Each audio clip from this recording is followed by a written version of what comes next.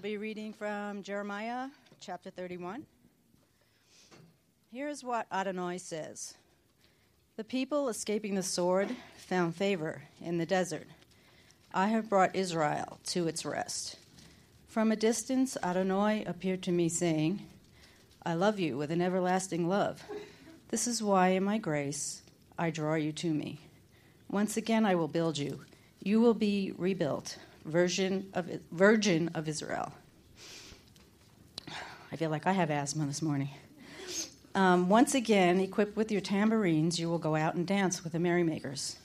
Once again, you will plant vineyards on the hills of Shamron, and those doing the planting will have the use of its fruit. For a day will come when the watchmen on Mount Ephraim will call, Come, let us go up to Zion, to Adonai, our God. For here's what Adonai says, Sing with joy for Yaakov. Shout for the chief of the nations. Proclaim your praise and say, Adonai, you have saved your people, the remnant of Israel. Look, I am bringing them from the land in the north, gathering them from the far ends of the earth. Among them are the blind and the lame, women with children, women in labor, altogether a vast throng, returning here. They will come weeping and praying as I bring them back. I will lead them by streams of water, on smooth paths that they won't stumble. For I am a father to Israel, and Ephraim is my firstborn son. Nations, hear the word of Adonai. Proclaim it in the coastlands far away. Say, he who scattered Israel is gathering him, guarding him like a shepherd his flock. For Adonai has ransomed Yaakov, redeemed him from the hands too strong for him. They will come and sing on the heights of Sion, streaming to the goodness of Adonai, to the grain, the wine, the olive oil, and the young of the flock and the herd. They themselves will be like a well-watered garden, never to languish again. Then the virgin will dance for joy, young men and old men together, for I will turn their mourning into joy, comfort and gladden them after their sorrow. I will give the Kohanim their fill of rich food, and my people will be satisfied with my bounty, says Adonai. This is what Adonai says. A voice is heard in Ramah, lamenting and bitter weeping. It is Rachel weeping for her children, refusing to be comforted for her children, because they are no longer alive. This is what Adonai says. Stop your weeping and dry your eyes, for your work will be rewarded, says Adonai. They will return from the enemy's land. So there is hope for your future, says Adonai. Your children will return to their own territory. Thank you, Judy. We are presenting this message on YouTube,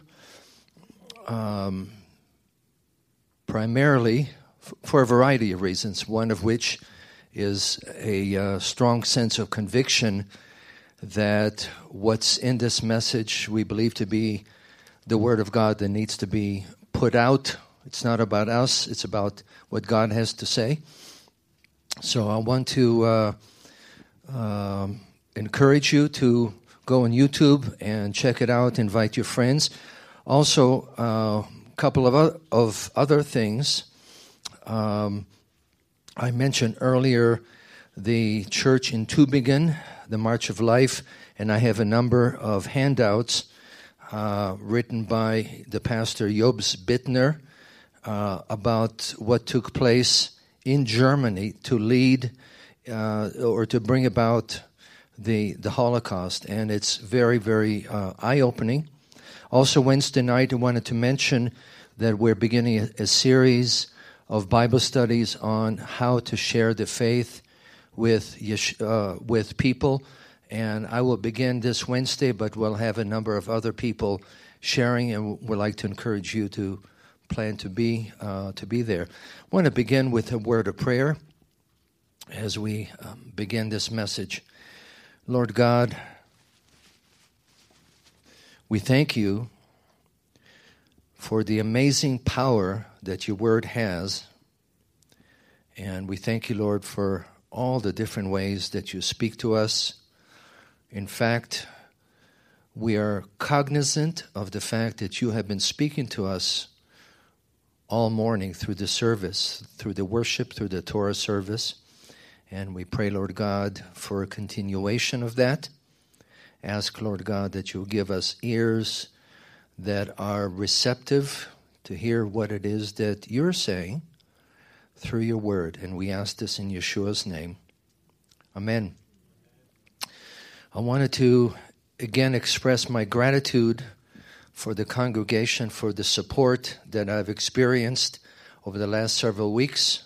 I think you all know the impact of the conference in Dallas and the interviews that we went through, the descendants of survivors and also descendants of German perpetrators, like we saw earlier in the YouTube clip, and also what this day and this week means. And I sure appreciate it. It's a blessing to know that one's congregation understands and that the rabbi himself also needs encouragement. So thank you for that. The passage that Judy read earlier spoke about a number of things, including Rachel weeping over her children. And this touches me very, very deeply. Some of you may know our family history that's been written in a book form. My father's story called Out of the Fury. What many people don't know is that my mother also had a story of her own.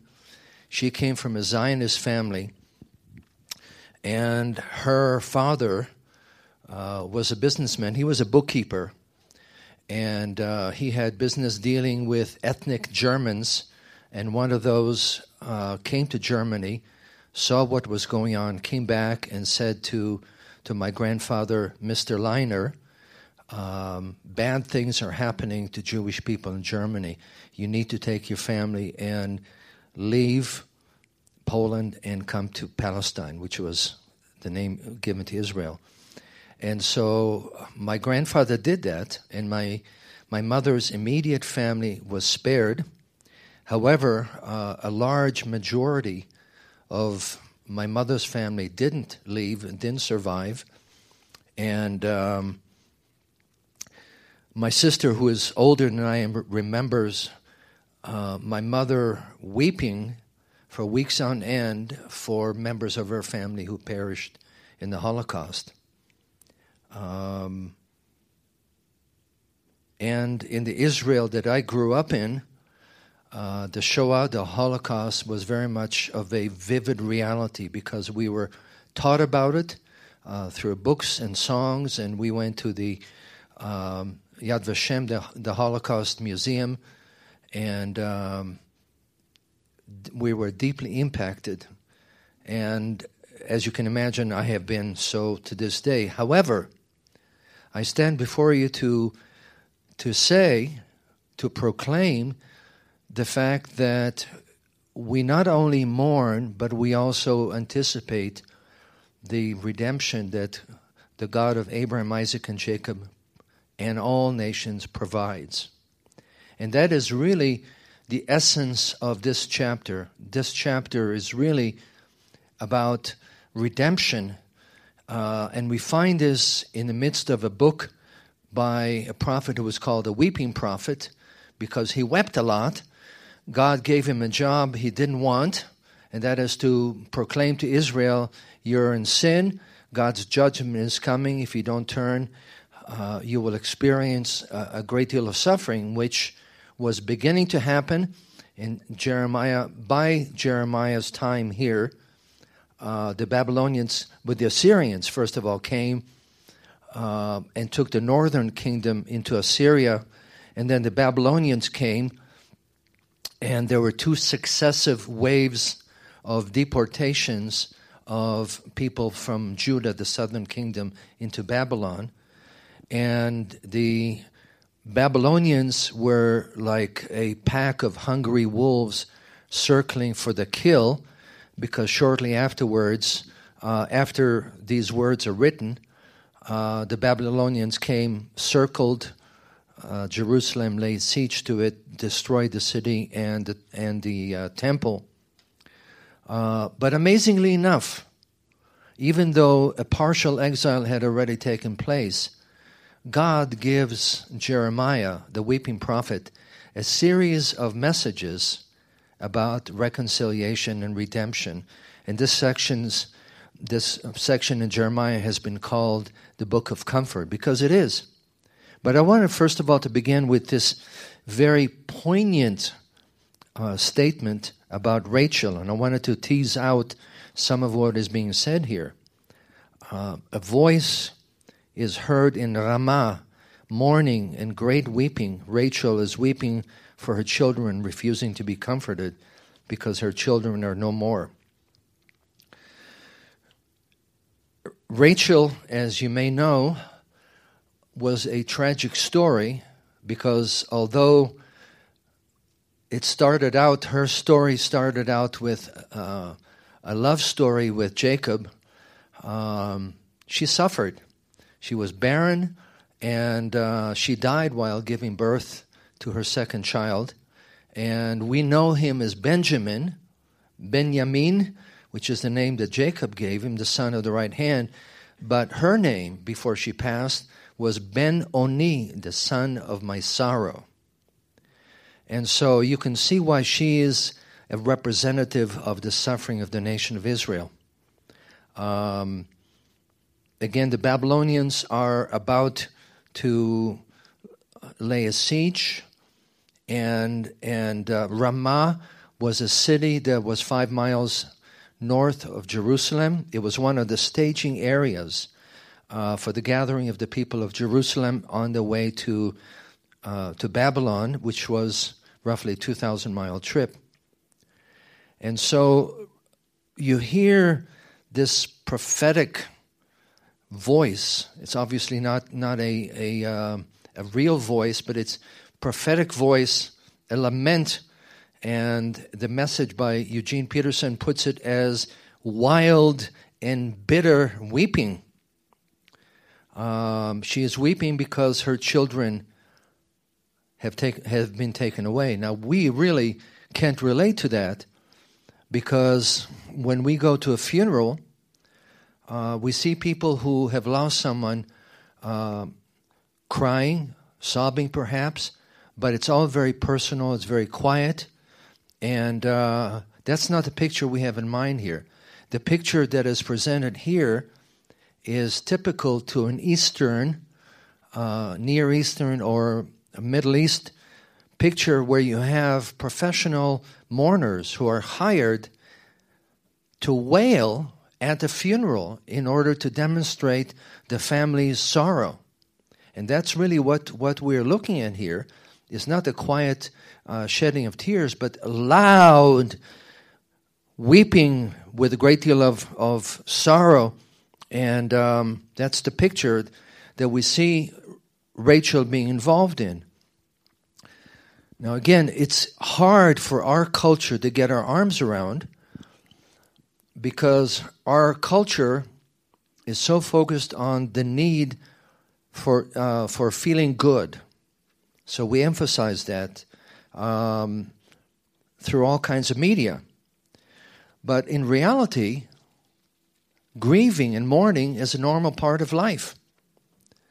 And more often than not, we engage in denial because we really don't want to embrace it. We want to deny it and very quickly get on with what we consider to be life and feeling better, feeling good. And that's unfortunate because part of the way God wired us is that, yes, we want to experience the joy, but we also, along with that, have to experience the sorrow. You can't have one without the other.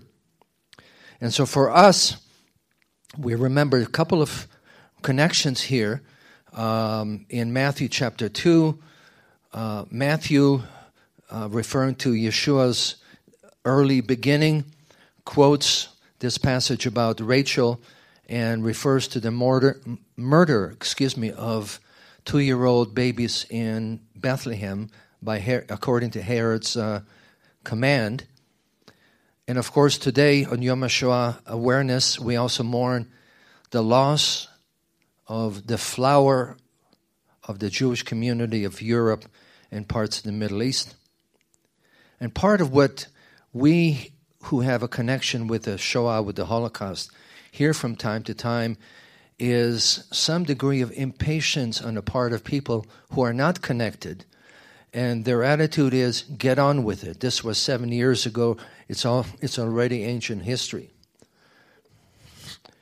And our response to that is simply to say that no, we cannot get on with it for a number of reasons.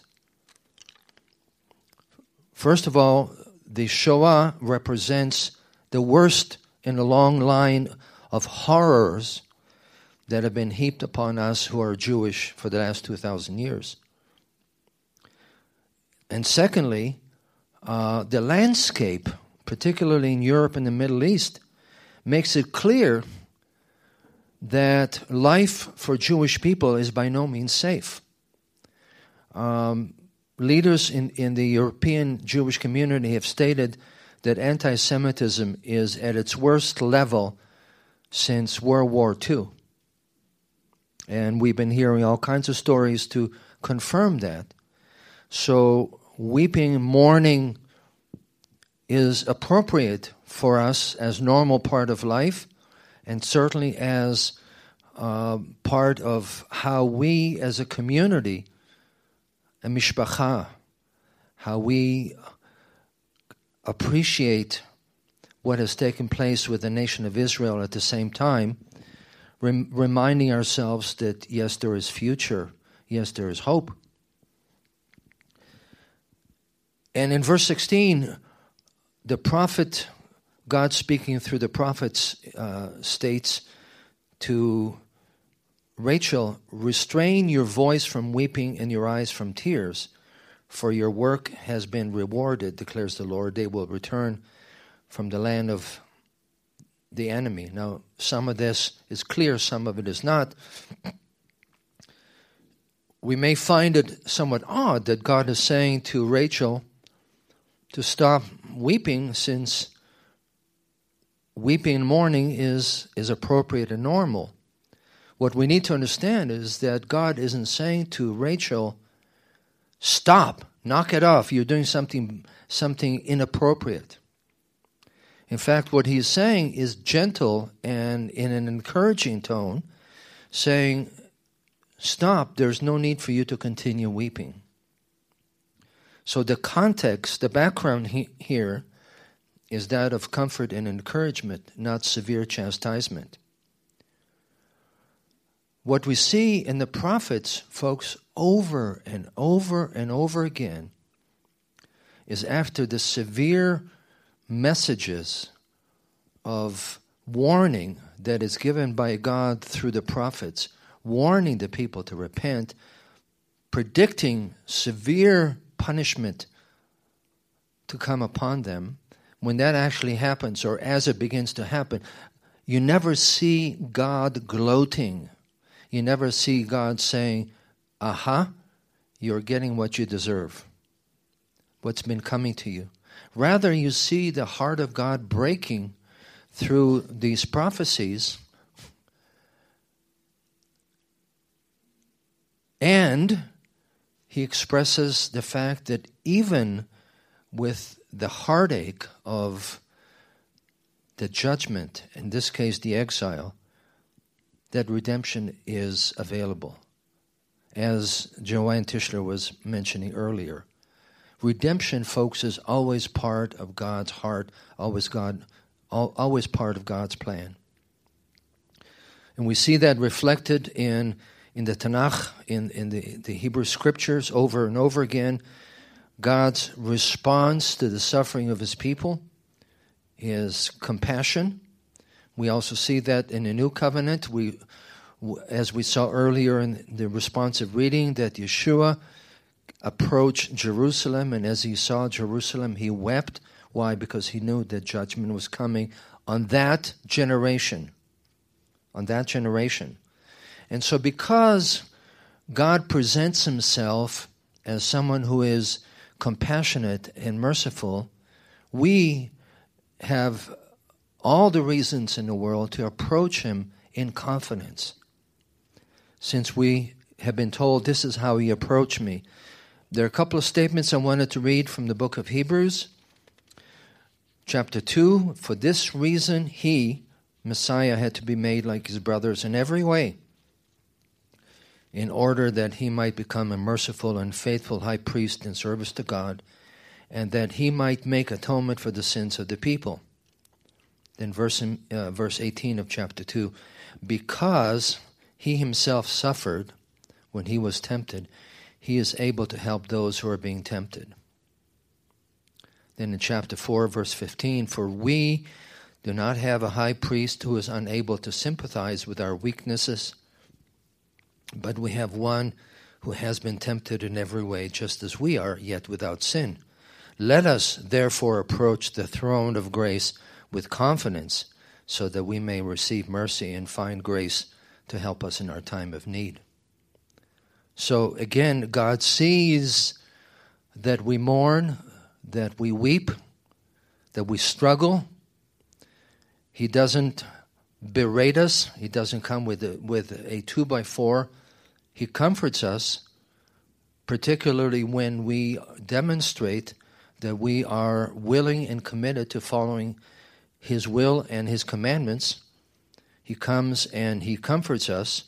And here in verse 16 of Jeremiah, Rachel is told, your work has been rewarded. And that's somewhat puzzling, because we wonder what is meant by your work has been rewarded, or you have received payment for your work. Well, part of reality is that mourning is hard work. Think about it. It requires a great deal of emotional and even physical output of energy. A person who mourns is exhausted. It takes everything out of you. And particularly when we mourn, not for ourselves but for others, there's an element of intercession. In other words, we are doing that in reference to other people and praying for restoration for them. This is an insight that I saw in the JPS Study Bible, that Rachel was not only weeping, but she was interceding for the return of her children from the exile. And we see that throughout Scripture, that mourning is associated with a request, with a passionate request for God to bring about restoration. And so for us at Yeshuat Zion on Yom HaShoah, yes, we mourn, but we pray for the nation of Israel for fuller restoration. Then a second reason is given why Rachel should stop weeping. Her children, which have gone to Babylon, are going to be coming back from exile. It's obviously a prophetic statement. It's not based on current human reality. The facts on the ground were totally different. And yet, God is predicting that Rachel's children will in fact come back. And this is something that happened not only once, but it's happened on a couple of occasions. The people of Israel were restored from exile in Babylon, and also there's been a restoration from the massive exile brought on by the Romans destroying Jerusalem and deporting a huge number of Jewish people. You may know that the modern return to Israel began in the 1880s, and that it picked up speed after World War II. And there has been large movements of Jewish people returning from the Soviet Union and from Ethiopia. However, part of reality is that as I read the Word of God, there will be a further return, because at this point, the majority of the nation of Israel is outside the land of Israel. Roughly about 5 million or so Jewish people are, 6 million, Jewish people are in Israel, but 8 million are outside the land. So there's a bigger picture. In verse 17, we're told there's hope for your future. And this is something that the people of Israel and us who suffer in one form or another struggle with. Because we assume that when we go through suffering, when we go through trials, that we have done something to bring about God's judgment, to cause God to reject us. And that is not the case most of the time, particularly with the people of Israel and for us who go through different types of suffering. It is not associated with God's judgment, God's wrath, for those of us who are committed to hearing His voice and following in His path. Again, it's very natural to assume God's rejection and lose hope. But the Word of God tells Israel, the Word of God tells us to never lose hope. And the facts on the ground say what they say. However, we have to be able to have God's eyes, God's perspective, and be able to look beyond the facts on the ground and see things somewhat prophetically. In other words, acknowledge reality on the ground. We have to, otherwise they will come take us away. But we have to be able to look beyond that and see the fact that God is engaged in a process of restoration. And here in this particular case for the nation of Israel. And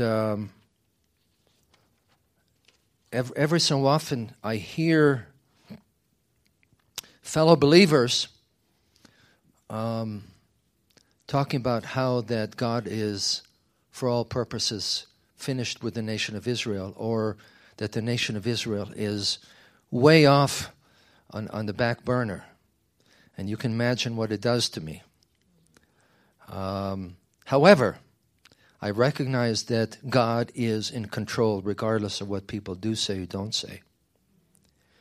Here in this chapter, and I would encourage you to read throughout, because it is a marvelous expression of God's heart for restoration for Israel and for people in general. We see that what drives God's powerful acts is a passionate emotion for the people of Israel. Let me read to you a couple of statements. I'm kind of skipping around here. Jeremiah 31, verse 3. The Lord appeared to us in the past, saying, I have loved you with an everlasting love. I have drawn you with loving kindness. He is speaking to Israel here. And I have absolutely no reason to look at this and say his love for Israel stopped at the year 30 or at the year 35. Everlasting, as I see it, is indefinite period of time that has no beginning, no end. Jeremiah 31:20. Is not Ephraim, the rebellious Ephraim, my dear son, the child in whom I delight? Therefore my heart yearns for him. I have great compassion for him, declares the Lord. And the Hebrew here is so vivid, so graphic. It literally speaks about a father or a mother looking at their sleeping child and knowing that during the day your hands resisted the choking impulse because they were so difficult and obnoxious, and yet at night you look at them and your heart is moved with compassion and you have this warm, fuzzy feeling. And that's the language that God is presenting here when he's speaking about the major tribe of the northern kingdom, Ephraim, who was very rebellious, very idolatrous, and as Joanne mentioned earlier, was involved in spiritual prostitution. Yet this is what God is saying, folks. That's the kind of God that we have. So based on his feelings, he is going to kick into action a large-scale, full-orbed plan for restoration. It's obviously going to be spiritual. Later on in this chapter, God predicts the time that he will make a new covenant. And the new covenant, folks, let's be real clear. The new covenant was set for the purpose of establishing a stronger relationship with the nation of Israel. And yes, God brought the nations into it. They've been grafted into the promises. However, God is saying this is part of my plan for the nation of Israel.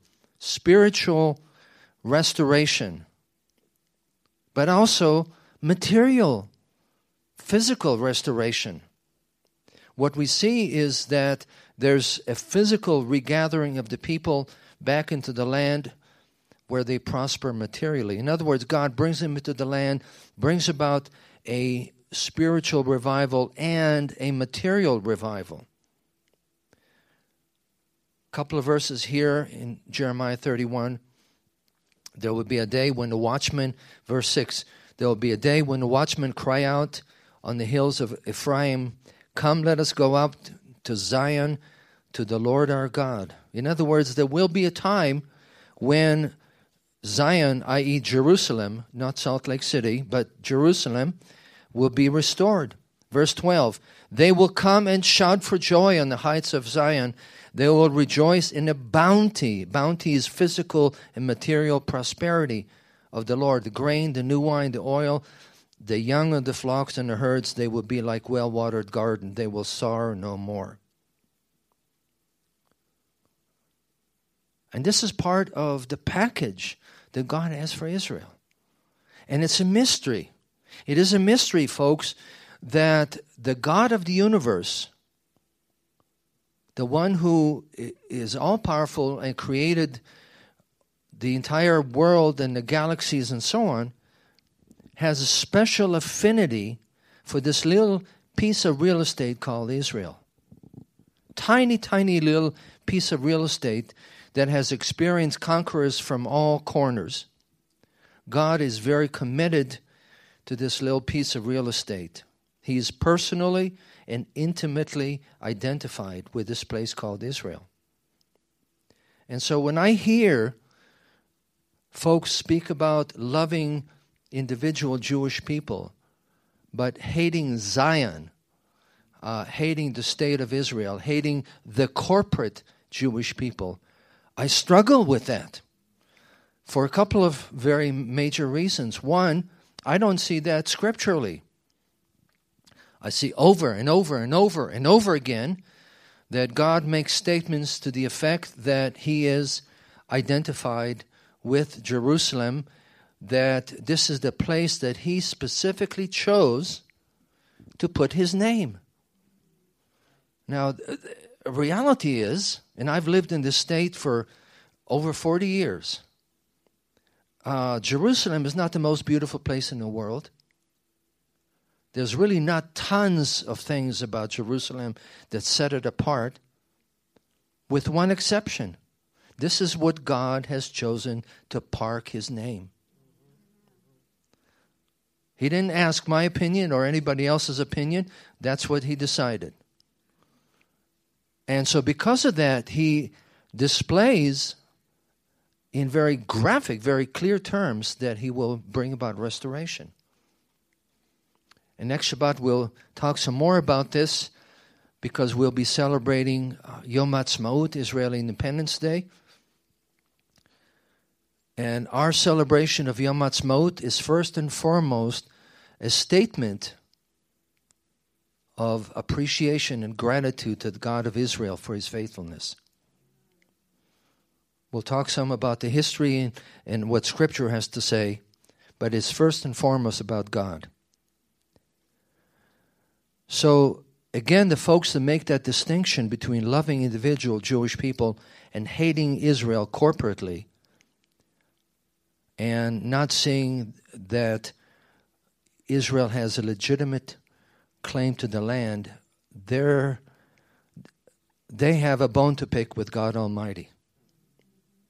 At the same time, let me hasten to point out very clearly that the Palestinians are co-dwellers in the land of Israel. That's reality.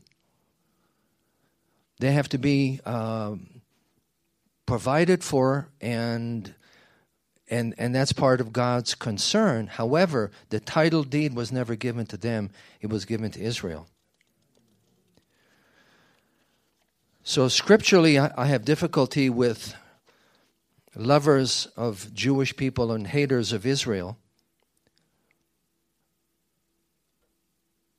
Also historically, as a son of Holocaust survivor, my mind has been steeped in the history of our people, and I just want to give you a couple of examples. Bermuda Conference in April of 1943, American-British delegations met in Bermuda to discuss the fate of Jewish refugees. And you know how it is when politicians and statespeople gather together, they talk, they palaver, and not always coming up with something significant. Well, in this case, the delegates ended the conference by rejecting recommendations that the Jewish refugees be helped, by saying that the nations, United States and Britain, were not capable of helping them because that would divert them from the pursuit of success in the war. So immigration quotas in the United States were not raised, and the British prohibition on Jews coming to the land of Israel was not lifted. And if you know the history, you realize that the British Navy invested a great deal of manpower to see to it that Jews didn't come into the land. So I don't get the connection. If you don't have manpower to fight the war, then why do you need to do that? And by the way, there were U.S. troop ships that were sometimes coming empty from Europe and could have taken refugees.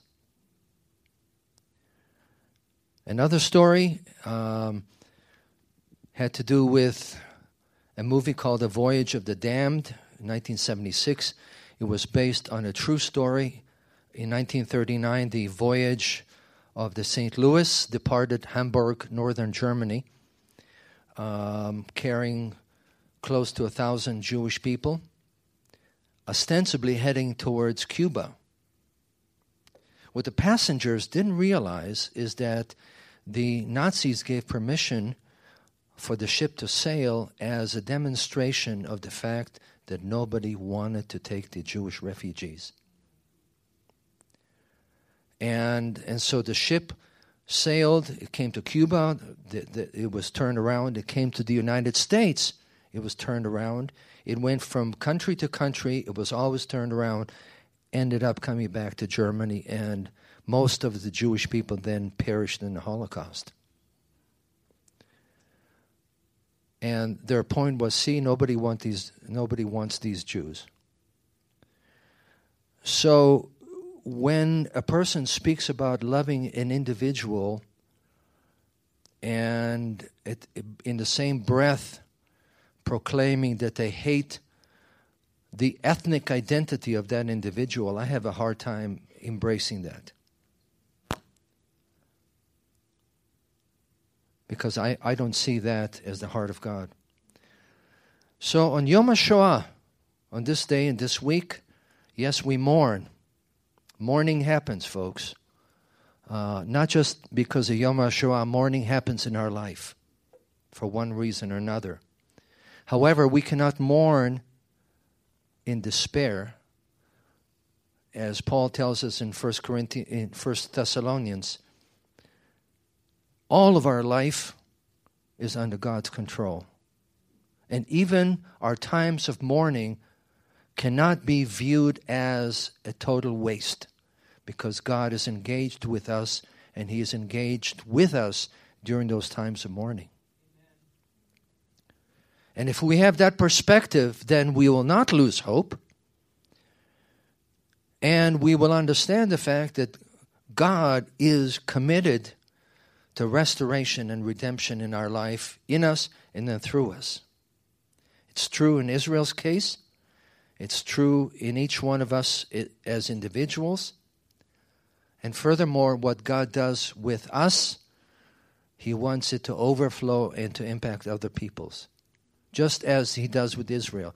He wants to restore Israel and through the nation of Israel bring about the fuller plan of redemption for this world. That to me is the fuller picture of the message here on Yom HaShoah in Jeremiah 31. Let's pause and pray.